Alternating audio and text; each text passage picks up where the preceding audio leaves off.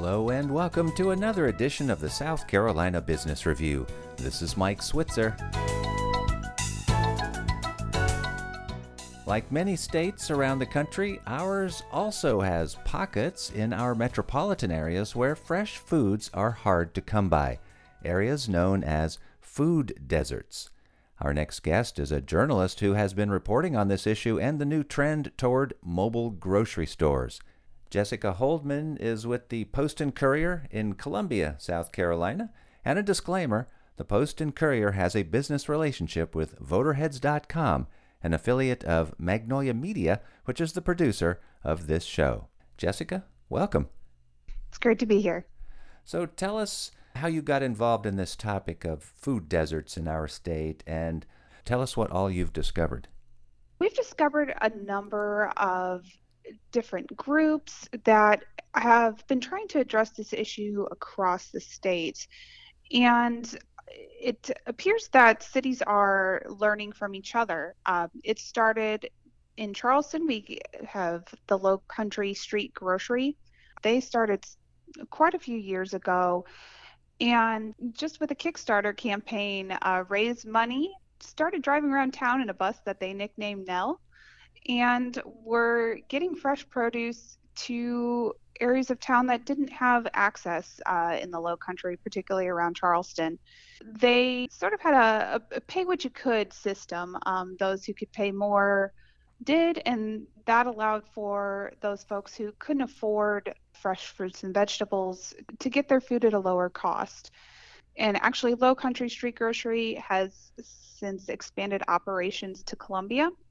And the city itself has tried to mimic that in a way. Columbia recently signed a contract to start its own mobile grocery. And so that would be owned and operated by the city?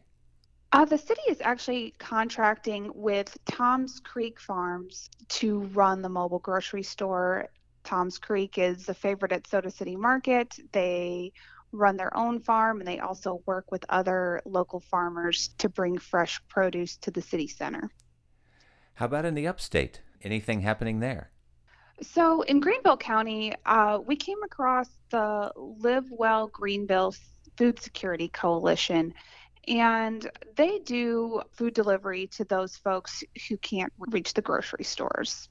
One way that the coalition has tried to address this is through an initiative they're calling Project Dash.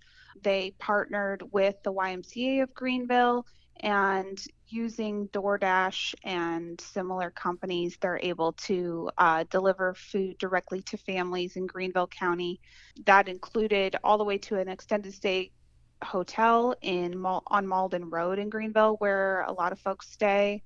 There's just a few limitations to that program, though. Drivers will only go within a 10-mile radius, and while it was once free, there's now a fee attached to the program.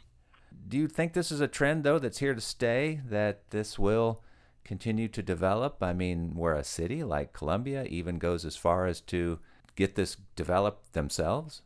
I think so. I think Low Country Street Grocery has seen some real success down around Charleston. They've been around for some time now.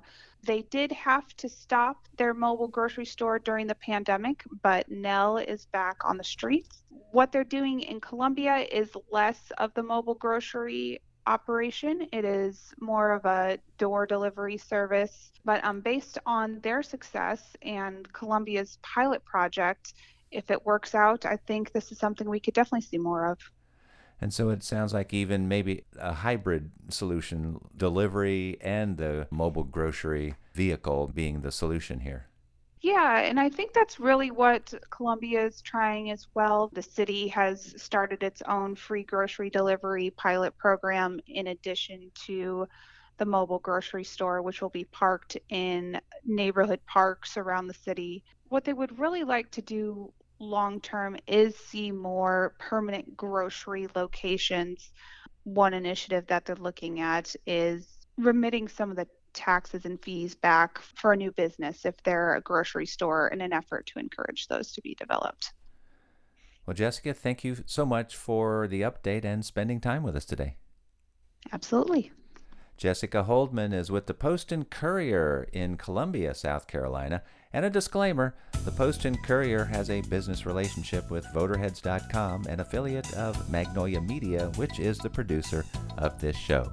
With the South Carolina Business Review, this is Mike Switzer.